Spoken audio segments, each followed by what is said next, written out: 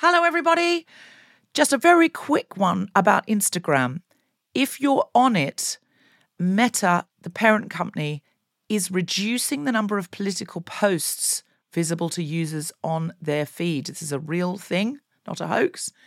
So go to your Instagram profile, tap the 3 horizontal lines in the top right corner to open the Settings tab, scroll down to What You See, click on Content Preferences, open Political Content, and turn on Don't Limit Political Content. That's an option. Otherwise, you won't see almost anything we post because we are deemed political. Please do that now, or you won't even see the posts about our shows, our fun things. So if you want to see Guilty Feminist content and know when we're coming to a place near you or releasing a new podcast, do it now. Mom deserves better than a drugstore card. This Mother's Day, surprise her with a truly special personalized card from McTighe. Add your favorite photos, a heartfelt message, and we'll even mail it for you the same day, all for just $5. From mom to grandma, we have something to celebrate every mom in your life. Every mom deserves a McTighe card. Get 50% off your first card at McTighe.com. McTighe.com. I'm a feminist, but I'm secretly delighted that tonight we're in Hall 1 in King's Place, the big room, and My Dad Wrote a Porno, the very fancy podcast that is sort of, we're often neck and neck with in ratings, is in Hall 2, which is less than half the size. It's not okay to be competitive with another podcast, especially another podcast with a woman in it. But secretly I did think, we're in the big room. I apologise to all at My Dad Wrote a Porno, who are lovely people, and I don't think it's a noble thought. That's why it's coming in this section of ignoble thoughts. Glorious. I'm a feminist, but my shower gel at the moment is from Lush, and it's my favourite shower gel I've ever had, even though it's called Snow Fairy. And it's pink and glittery and makes me smell of sweet, sweet prepubescent dreams. And the fact that I love it jars with the whole of my personality, and the only way I can work through the guilt and confusion is to imagine it's made out of liquidised Disney princesses. Do you want to sniff me, Debs? I do. Oh, it does smell nice, though. It's lovely, isn't it? It does smell like the blood of Snow White. I'm a feminist, but there was a man in my yoga class making sex noises. Here we go. I saw a man in my gym fuck in the air. And I live in Lewisham in South East London, and everyone's like, yeah, I mean... Hashtag Lewisham, hashtag Catford. Standard. Honestly, just walking through Catford this evening was the most hashtag Catford walk through Catford I've had in a long time. There was a man carrying an entire bed. There was a man crossing a busy dual carriageway at rush hour with a baby in his arms and headphones on. Also, it's Christmas, so there's lots of people in Christmas clothes, but people in Christmas clothes all year round in Catford. Anyway, this man was fucking the air, and I put that on Twitter, and I had a load of people going, yeah, excuse me, it's called a glute bridge. And I was like, no, that is a different thing. I'm aware that looks like. You sort of have to lie on your back and lift your bum up. No, this man was doing something totally different. He was blowing little, like, winks and kisses at himself in the mirror. No. Yeah. Stop and it. then he got on all fours and fucked the air.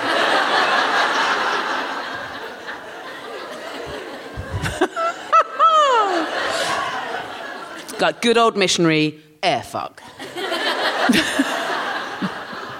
Did you complain? No, because I think the air consented. I'm a feminist, but there was a man in my yoga class making sex noises that were quite so ostentatiously sex noises that people started to look at each other. And I felt like as a feminist I should be annoyed because he was like the only man in the class, and I thought, is he being provocative? But then I just thought, do you know what? It's Christmas. It's fine.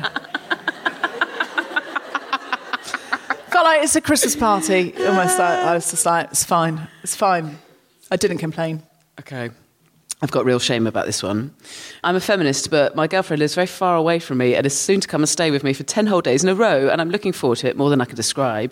But one of the excited thoughts I've genuinely caught myself having was, ooh, if she's staying for that long, I might get to do some of her washing. Why would you want to do her washing? I've already got a child's washing and my washing to do. I've already got so much washing to do for someone who works a lot. And I just thought it. It was an honest thought. I thought, ooh, I might get to wash her Jim Jams. Is that because you want to look after her and nurture her? Yeah, I think so. Oh, yeah, that's quite nice. I don't like washing. I think that's quite sweet. I mean, it's not feminist, but it's quite sweet. It's not feminist. No. Are you turning into a 1950s housewife for your girlfriend? Oh, God. Yeah. Do you want to cook for her as well? Yeah, well, we both like cooking for each other. Oh. I'm a feminist, but tonight, you won't know this at home, but I robbed a feminist in the front row of her Reese's peanut butter cup. By saying, is that a Reese's peanut butter cup you have during the warm-up? And she said yes. And I said, have you brought enough for everybody? Because I really wanted it. And she said, oh, it's fine, you can have it. I've only got one left. I've eaten the others. And I said, OK then. But I want this audience to verify that I did check several times and make sure there was full consent. Can you verify that? What? Some people are saying no. That's not fair. You know that I did. The audience who, if you're listening to the podcast going, ooh, actually, is the one who had the Reese's Pieces robbed. Deborah, you're a chocolate thief.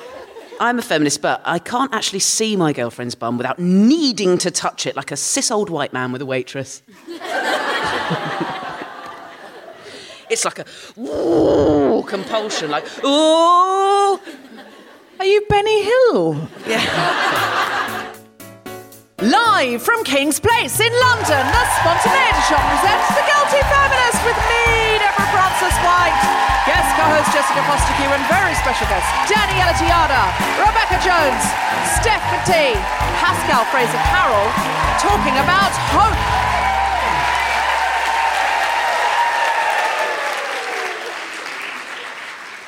This is The Guilty Feminist, the podcast in which we explore our noble goals as 21st century feminists and the hypocrisies and insecurities which undermine them. I'm Deborah Frances-White, with me is Jessica Fostekew, and we are talking about hope.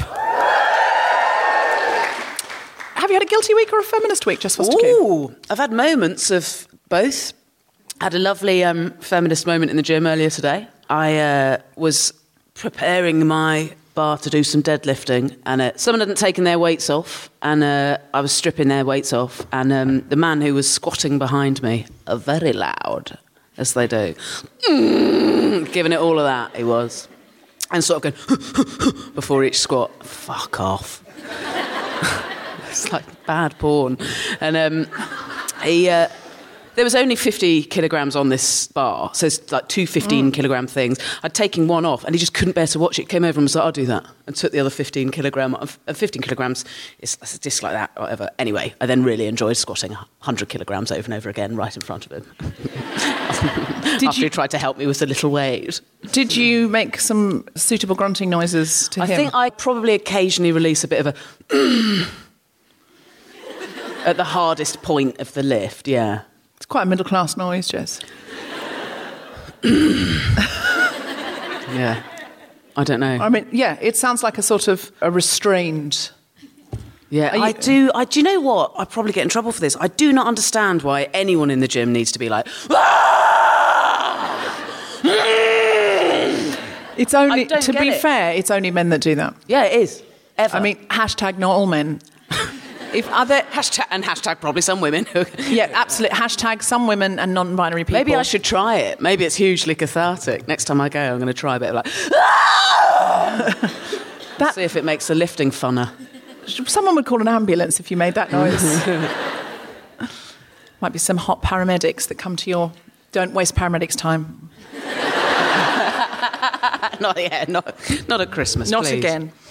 Have you had a feminist or an unfeminist week? I feel I've taken on too many things, and that was an error. And now I'm sort of just getting through each hour. Yeah.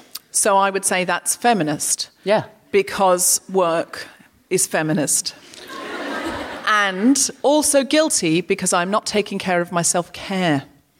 Right. So... Well, you are by taking it hour by hour. It's the only way to cope, isn't it, with a lot of work? Yeah, I suppose so. You're playing a blinder, mate. Chill out. I think you're doing great. Thank you very much, Jessica Fostekew. It is good to be endorsed by you, and I will accept that and just get on with my life and stop apologising. The least grown-up person that you ever let co-host this, and I've managed to You've endorsed me, yeah. No, I'm just going to do that. I'm just going to stop apologising. Yeah. And just fucking live my life. Just live it. Just take it hour by hour. I mean, apologise, obviously, if you've done something wrong, but don't apologise just for living your life, which is what I am often tempted to do. But if living your life does involve going to the gym and screaming, do apologise. Yes. And or stop. Now, we've got some serious guests today, so we're going to do frivolous things at the top. Okay. Because you need frivolity before you're ready for serious. So strap in. Just enjoy this fun bit, guys, at the start, because they're not innately unfun people, but terrible things have happened in the world. Yeah, and so first, Deborah's enlisted someone to come on and be like, we need something light at the top. We've got really serious stuff. And I was like, I can do my new stand-up about pubes. So. That is exactly what happened. She said, can I do my stand-up about pubes? It's going to be a show of two halves. I said, very much a show of two halves. Yeah. I said, you can do your stand-up about pubes if it's funny, because the second half will be less funny. Can you tie pubes into hope?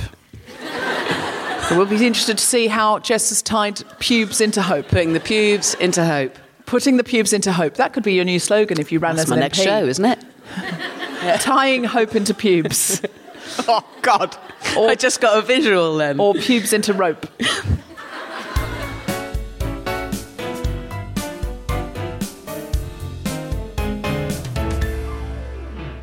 Hello, guilty feminists. It's Deborah here.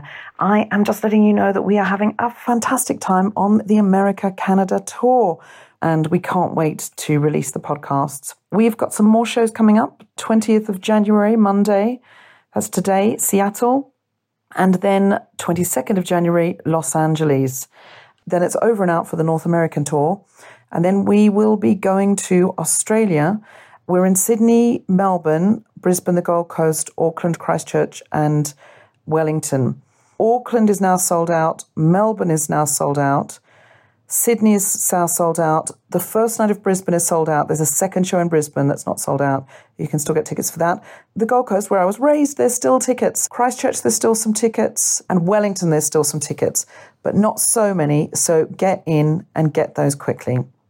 I am also doing a fundraiser for the Bushfire Fund while I am in Australia. So please check out the details of that show on the Guilty Feminist website, guiltyfeminist.com, where you can get tickets for all of these events.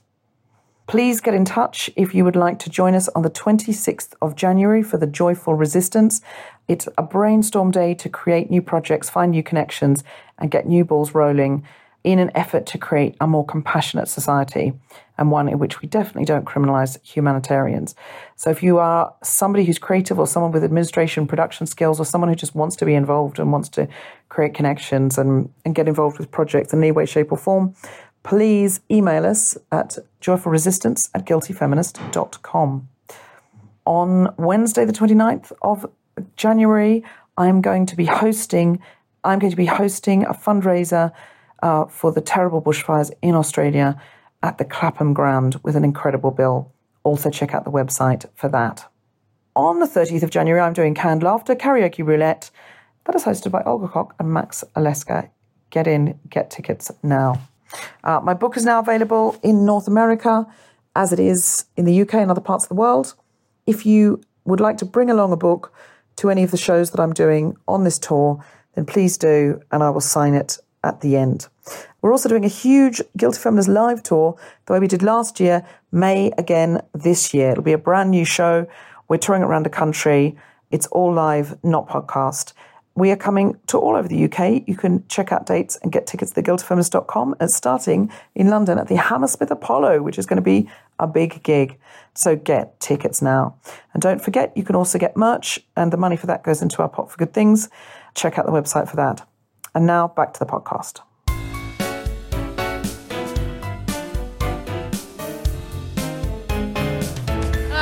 Please welcome to the stage the incredible Jessica Fostekew.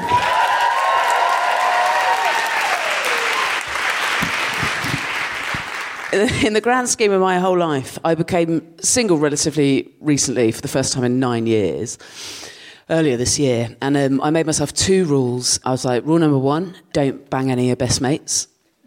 You need them. Rule number 2, don't fall in love. You're very busy. Great news, I haven't banged any of my best mates. And I thought what I'd do is be really honest with people that I'm going to meet to date because, well, you've got to, right? But I wanted them to genuinely know what they were in for before they even got off the internet and into my face. So I didn't mean it like that. Grow up.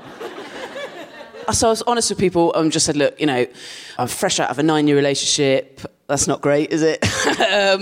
I'm a comedian. Sounds very cool, but essentially what it means is I'm never free and I'm very needy. And I've got a 4-year-old. You'll barely notice him. They will. He's very loud.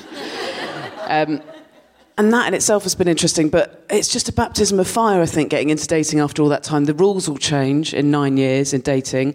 Everything's done like online and all of that now.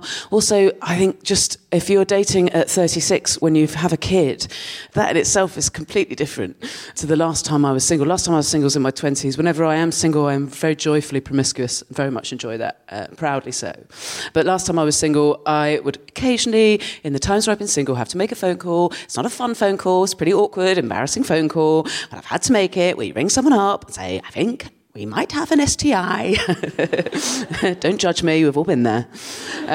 But things are different now. This time round, I genuinely had to phone someone up and say, I think I've given you nits.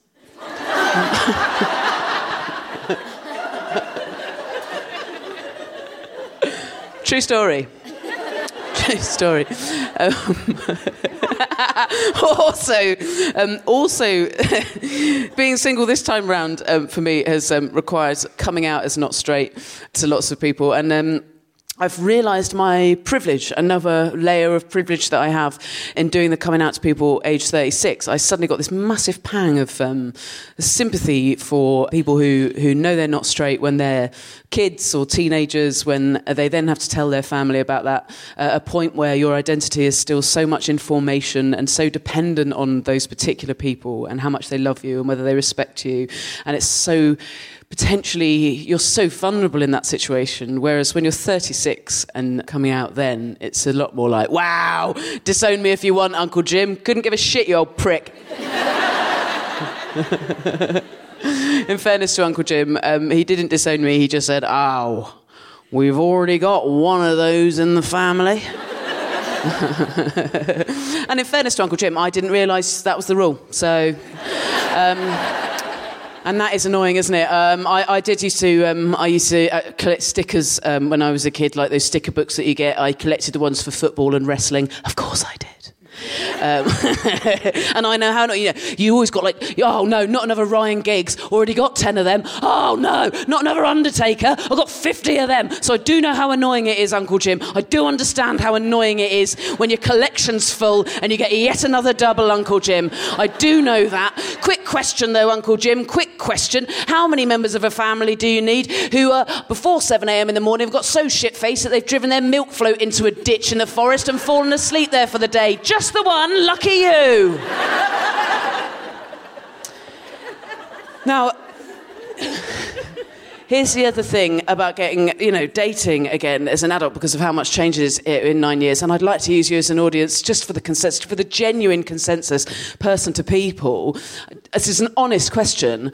What are we doing with our pubes?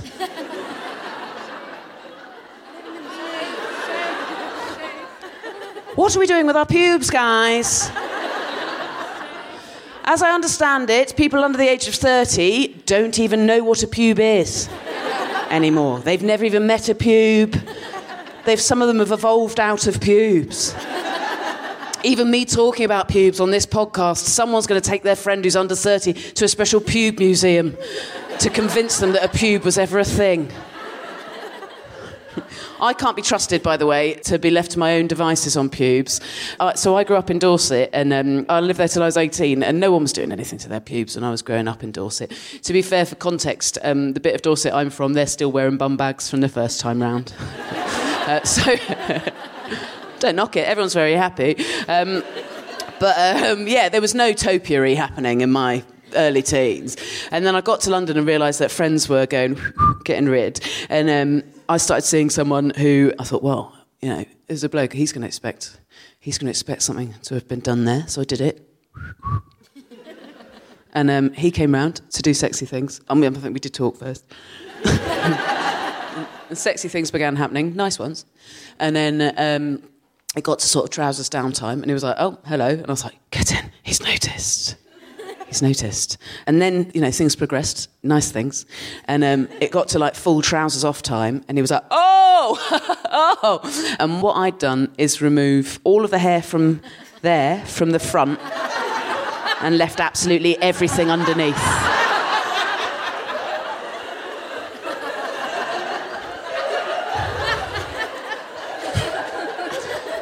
Because we're not talking about it, and that's what's going to happen.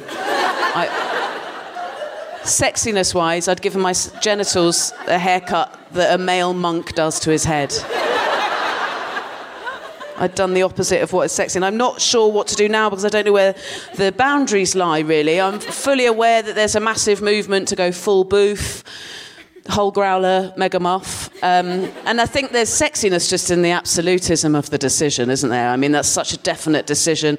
But what if it's a bit more complicated than that? Like... For example, I've got a bit of an age-related plate tectonic situation happening where my belly beard peninsula is trying to merge or dock or become one at last with the main island. Also, peninsula makes it sound too organised because it's patchier than that. It's more of an archipelago. You know, somewhere you might go on your honeymoon. Surely that's not acceptable, is it? Well, none of you have given me an answer. Thanks for being so unhelpful. Even with that body hair situation, I've managed to bagsy myself a really cracking missus. And we're at a very lovely new bit of the relationship where it's all very exciting and we're just sort of getting to know each other, really. It takes ages to get to know someone, doesn't it, when you're really actually going to. So it's fascinating. So I suppose, for example, she's got dyslexia.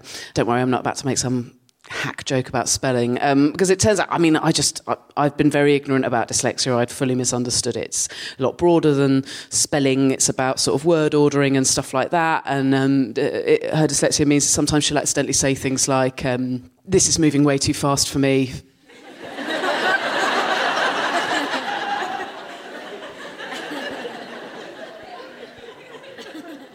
But that's the dyslexia. And what she actually means is, this is the happiest I've ever been. When can I meet your mum?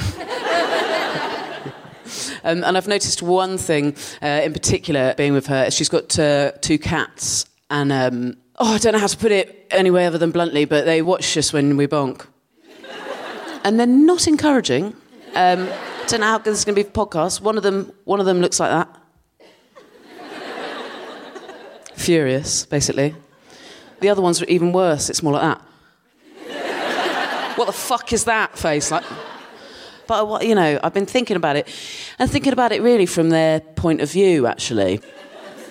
Because actually, what is a cat thinking if it's watching 2 women have sex? It's a cat, so it's probably thinking, well, they're having a very thorough wash. What a noisy wash!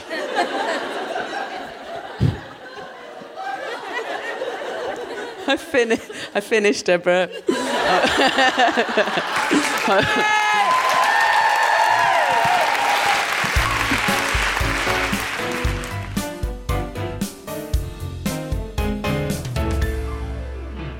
Hello there, it's Jess here. Jess Fostekew, the one co-hosting the episode that you're listening to. I just wanted to quickly let you know that I am on tour for the whole first half of 2020 with my show Hench, and I would so love you to come along to it. I start in the whole of January in London at the Soho Theatre, then I go all around the UK and Ireland, and then including from the end of March to the end of April, I'm at the Melbourne International Comedy Festival, and then back all around the UK again until the middle of June. If you would like to come, I would love to have you there. You can get tickets from my website. It's the simplest place. That's where they all are. Go to jessicafostekew.com/my-doings. It's not a list of my poo-poos. It's a list of my gigs. Thank you.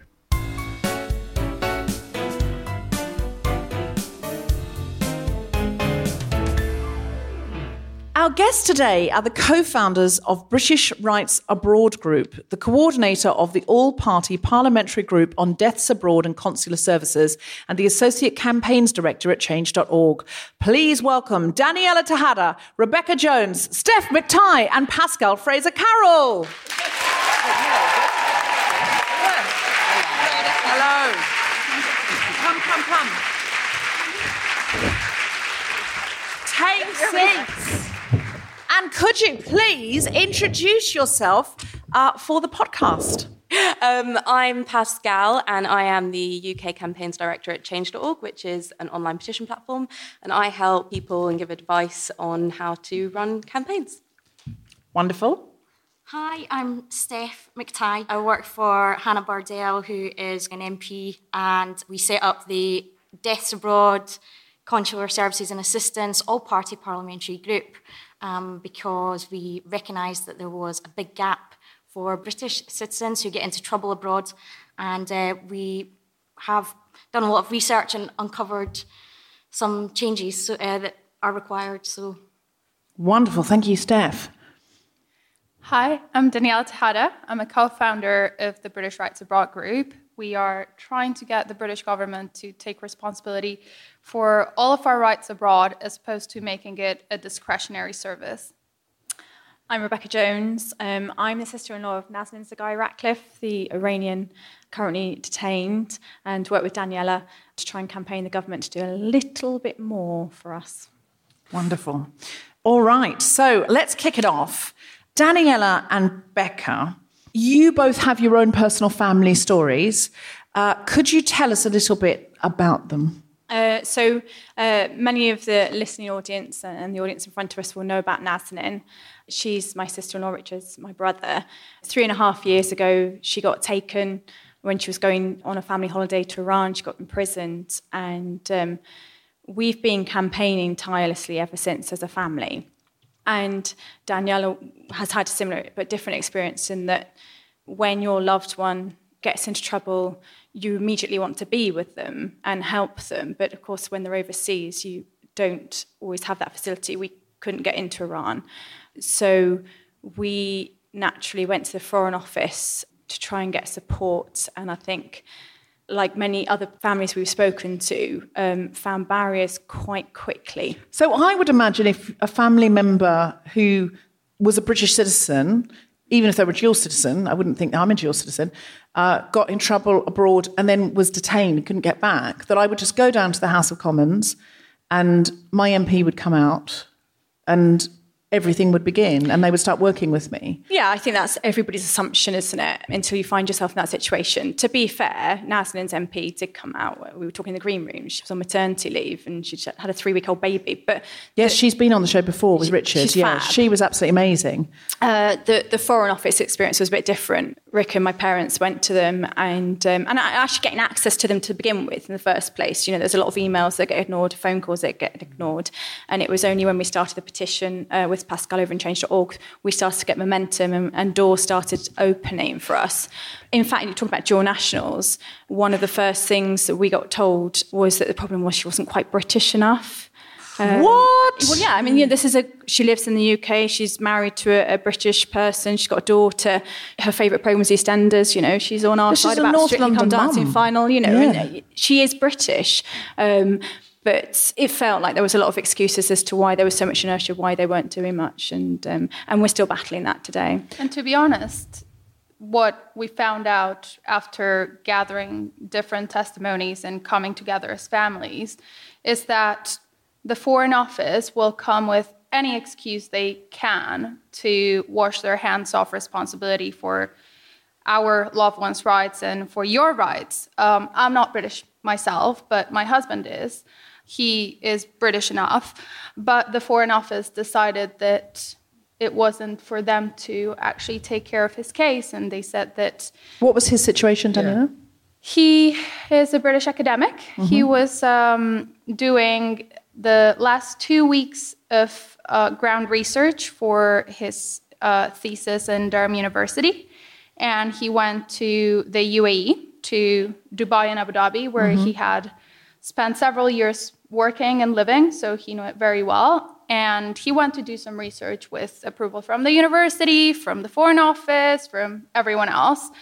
And on his way back, he got abducted by the state security services of the UAE. And somehow he was lucky enough that his mom was dropping him off at the airport, so she was able to witness it, and she called me. I was in the UK, it must have been like 5 a.m., and she said, listen, something terrible has happened. Matt has just been taken by a bunch of men with guns. And God. My instinct was to call the Foreign Office. I'm Colombian, and to be honest, my passport doesn't count for much. So I thought, he's a British citizen, I'll just call his the entity in charge of defending him, and they'll do something. The British passport is highly regarded everywhere. At the moment. And the response was, well, listen, it's a weekend, we're not working today, call back in 48 hours. What? And your husband has just been kidnapped, basically? Essentially. Call back in 48 hours. Call back in 48 hours. The local authorities should have reported it by then. And I left a bag in a cab last night and they were quicker. Guy came straight back. The local authorities failed to report it for another 6 weeks. What? And those very 6 weeks, I was calling every day, writing emails, going for meetings. Were you able to speak to Matt at all? I wasn't able to speak to him. You didn't know anything about where he was? Where he was, who had him, absolutely anything. You must have been beside yourself. Well, I quit my job and I went to the UAE to find answers for myself. And what, just like turned up like Nancy Drew on your own? No support from the Foreign Office? No, not really. So I literally quit my job, booked a flight, arrived in Dubai, and went straight to the embassy. On your own?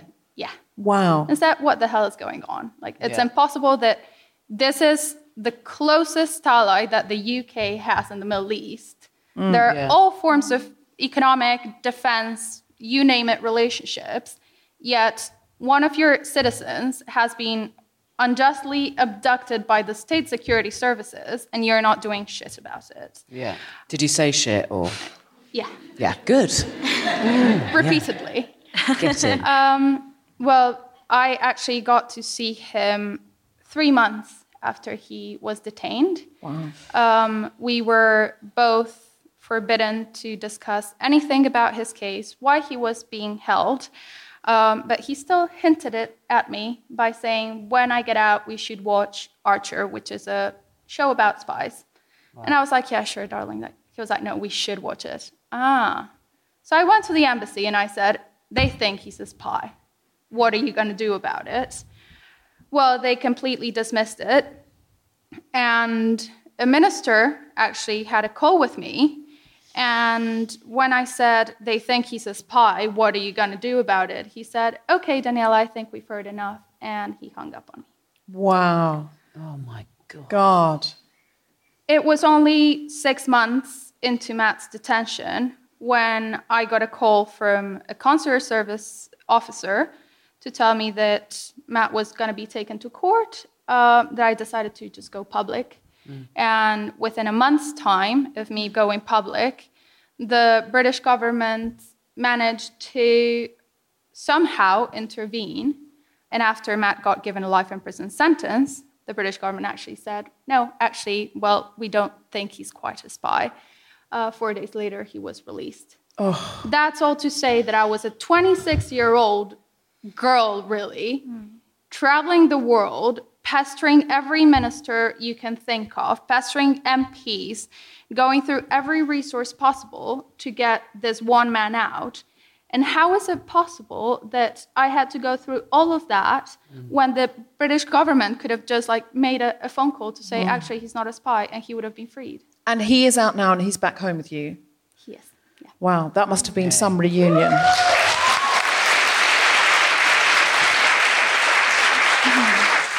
Has that taken a toll on your relationship and your mental well-being? Well, you're talking about pubes. I can't see where this is going at all. I'm really excited. I'm so excited. Intrigued. I'm so excited. Go on. Well, depression has a massive toll on people's lives. Yeah. We just got married 3 years ago. Matt was force-fed medication whilst in prison, medication that he's currently dependent on. He's got severe PTSD, which means he can't have a normal life until he's gone through years of therapy.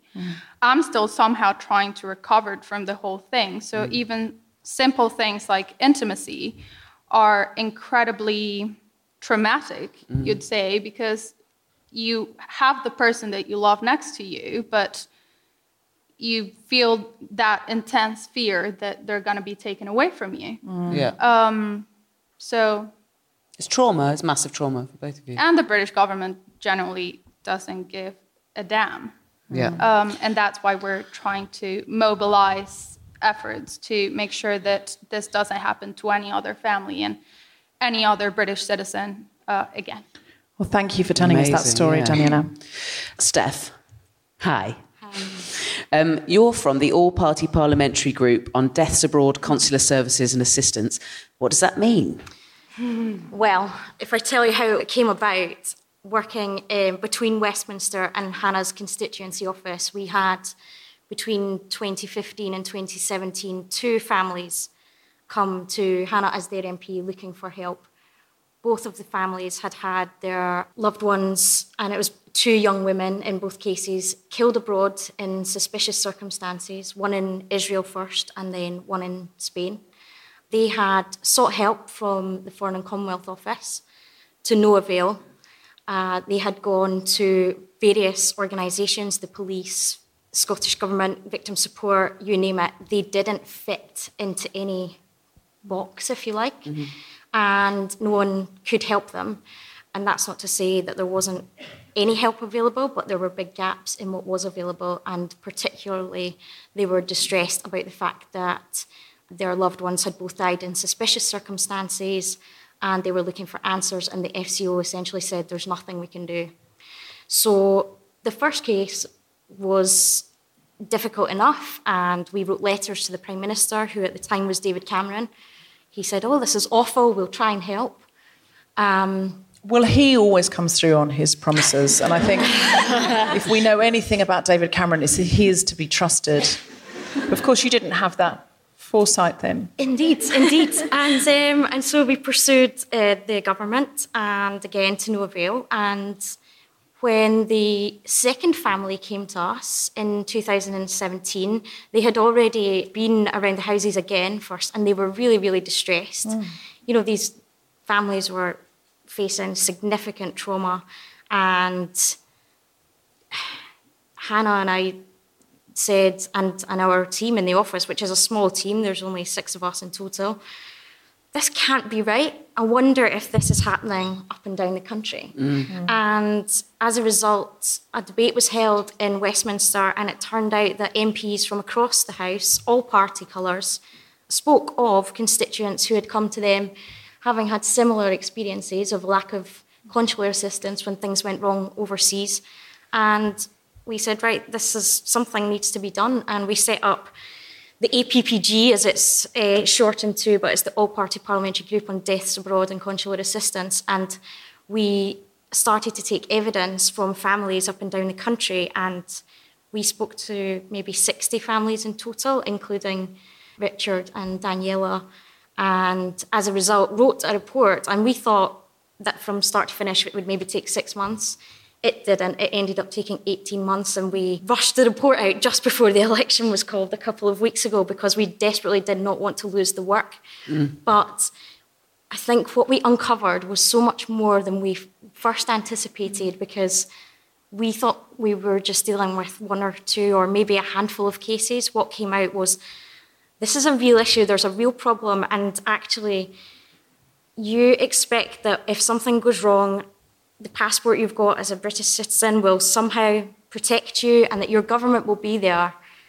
And British citizens find out in their worst hour that actually that is not the case.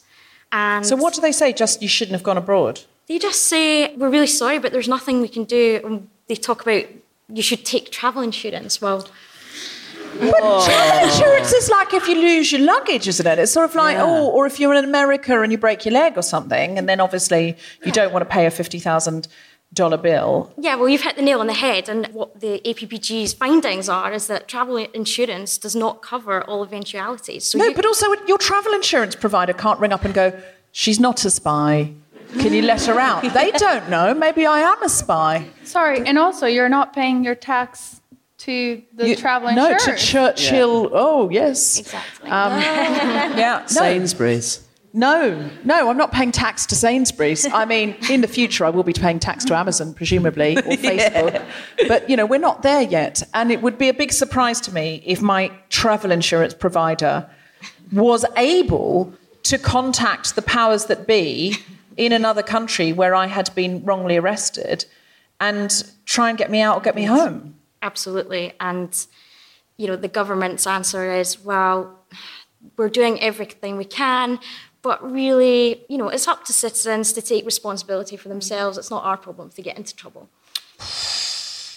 Wow, that's really frightening, and it makes me want to go nowhere ever. Mom deserves better than a drugstore card. This Mother's Day, surprise her with a truly special personalized card from McTighe. Add your favorite photos, a heartfelt message, and we'll even mail it for you the same day, all for just $5. From mom to grandma, we have something to celebrate every mom in your life. Every mom deserves a McTighe card. Get 50% off your first card at McTighe.com. McTighe.com.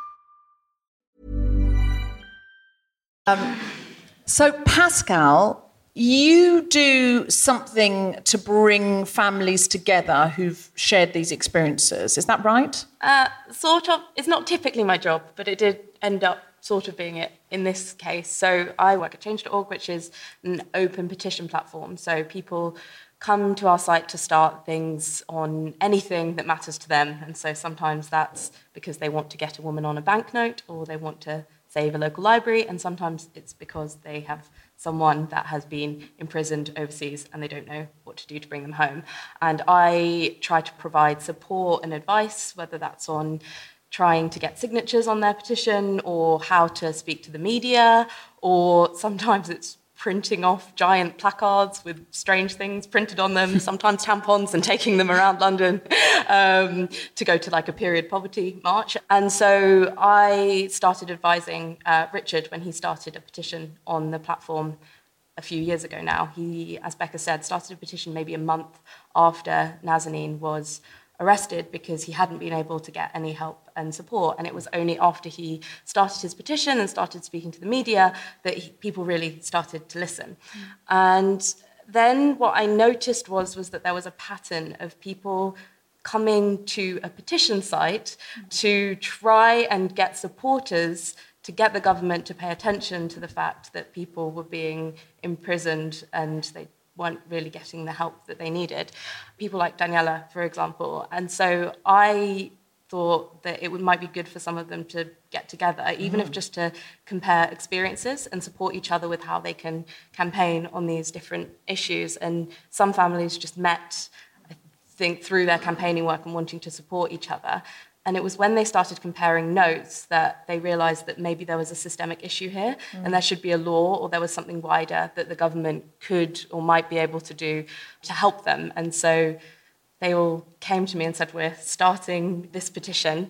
And so I've been giving some advice and support on what they can do there. And I think the thing that's really powerful for me is that, you know, Richard and Becca are still fighting to bring Nazanin home. Daniela's just got her husband back in her life. No one needs to continue necessarily working on this issue, but they believe so strongly that this shouldn't happen to anyone else that they want to keep fighting. And create a community. Yeah. Oh, Becca, you're going to read a poem for us that Nazanin has written. Just to cheer everybody up a bit more. So this is a poem that Nazanin has just written, actually. For many of you will know that Nazanin's daughter, Gabriella's, we're blessed she's come back to us, but that, of course, has left her bereft. Sometimes days can pass without me seeing the sky, except that small piece with the lonely cloud brooding over the prison yard, our view in this far-off place. While elsewhere the trees bloom and the sun dazzles and the leaves fall and the snows come again, in our yard of sky days do not differ, they do not pass but repeat as a mother alone. These days I am a lonely mother. I bathed my baby in my tears of goodbye, my arms full of cuddles, now ended, with kisses of hope for her return on an adventure to be with her hero, who she only ever imagined for more than half her life, a reality now to mend. But I was left behind with my repeating, whilst outside passes by and on, tears my food, fears filling my mind, solitude too often my friend, and doubt my relentless foe. What if they never let me go? Laughter has become my past, sorrow only my present now, and hope on a horizon hard to see. Yesterday we sat in the yard. We welcomed the newcomers from Solitary and baked scones for breakfast, which we ate with pistachio peel jam, willing it to taste sweet. We showed them the yard of winter sun, wishing it to be warm. I talked of the almond tree in my grandparents' village up in the hills. It survives the wind and the cold and storm, and then bears the most beautiful blossoms and almonds so sweet in May.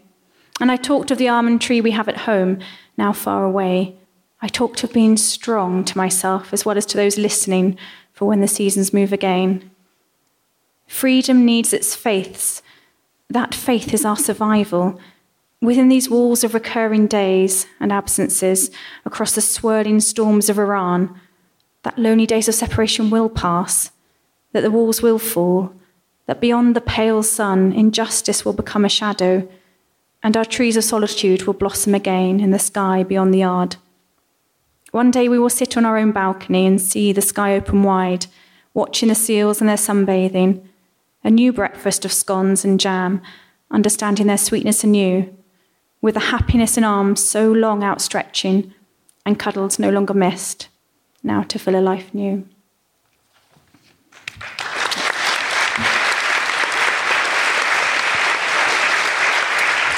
That's very moving, thank you. And Daniela, what is it that we can do? Because we have a very activated audience here in the theatre, but also podcast listeners at home. Can you tell us how we can help?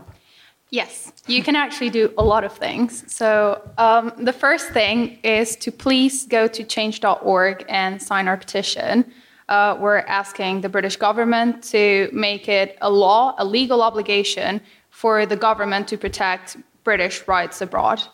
And the probably most important thing will be amping up our campaign to demand that the government takes our request seriously and makes it a law for the British government to make all of its citizens' human rights a top priority above any other interest. And for that, we will need a lot of MP support. So please, please, please, as soon as you know who your MP is, pester the hell out of them with letters asking them, what is my government doing for my rights, domestically and abroad? Thank you very much. And we can put all of that in the show notes so that people can see it. Or we could follow one of you on Twitter and see where those things are. We actually have a Twitter account. It's at UK Rights Abroad.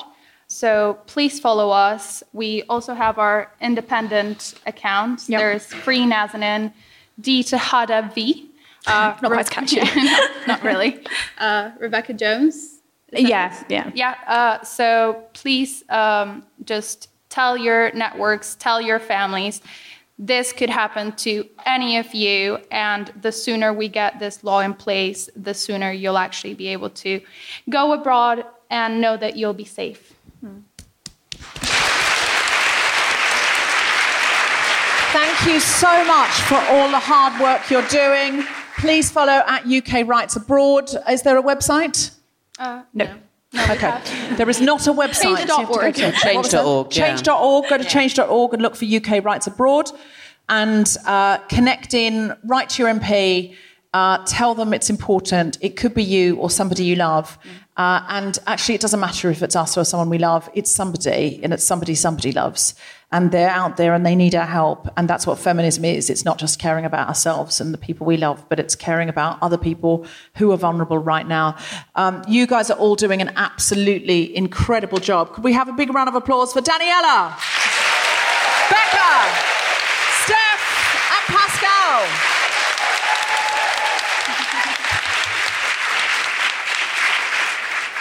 Is there anything anyone else wants to say that they came to say that they need to leave on the table? On the APPG, we've had to disband it because of the election, but assuming Hannah's re-elected, we'll hope to restart it, and it would be great if people could encourage their MPs to join the APPG on deaths abroad and consular services. OK, so when you're writing to your MP anyway, you're going to say, Dear MP, please address this and we want to change this law. And also, is there any chance you could join the APPG on deaths abroad and consular services and assistance? Because we'd really like that. And then you can also, if you want, ask them if they ghost you, just send them another one saying, and what are we doing about our pubes?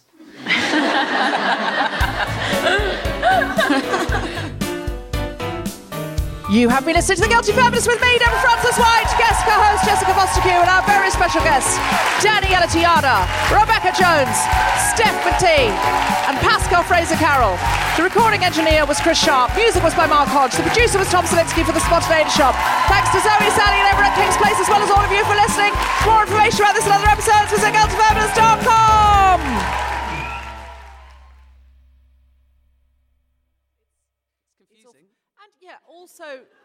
Also, people have sexual urges that... I don't approve of everything I'm aroused by. No, me neither. Oh, you put it perfectly. No, I don't. For example, Reese's peanut butter cups. Yeah, I'm just saying, sometimes I'm aroused by something, I don't approve of it, but what am I going to do? I'm stuck with the arousal I have. You want to take me up on that, then tweet me, at me. Come on, come at me. I will stand by the fact that my arousal centres and my approval centres are in different parts of my body. Have you done yours? Hello, Guilty Feminists. It's Cal Wilson here. I'm a feminist, but not only am I accompanying Deborah Frances-White around New Zealand this February, I'm doing my stand-up show, Gifted Underachiever, as well. You can catch me in Christchurch from the 11th to the 16th of February as part of the Bread and Circus World Buskers Festival. Tickets are available from breadandcircus.co.nz. And I'll be doing the show in Auckland on February the 22nd, right before we do The Guilty Feminist. It is going to be a big night for Wilson. Tickets from qtheatre.co.nz. I really hope you'll join me, or I'll be lonely. Planning for your next trip? Elevate your travel style with Quince. Quince has all the jet-setting essentials you'll want for your next getaway, like European linen, premium luggage options, buttery soft Italian leather bags, and so much more. And is all priced at 50 to 80% less than similar brands. Plus, Quince only works with factories that use safe and ethical manufacturing practices. Pack your bags with high-quality essentials you'll be wearing for vacations to come with Quince. Go to quince.com/pack for free shipping and 365-day returns. Mom deserves better than a drugstore card. This Mother's Day, surprise her with a truly special personalized card from McTighe. Add your favorite photos, a heartfelt message, and we'll even mail it for you the same day, all for just $5. From mom to grandma, we have something to celebrate every mom in your life. Every mom deserves a McTighe card. Get 50% off your first card at McTighe.com. McTighe.com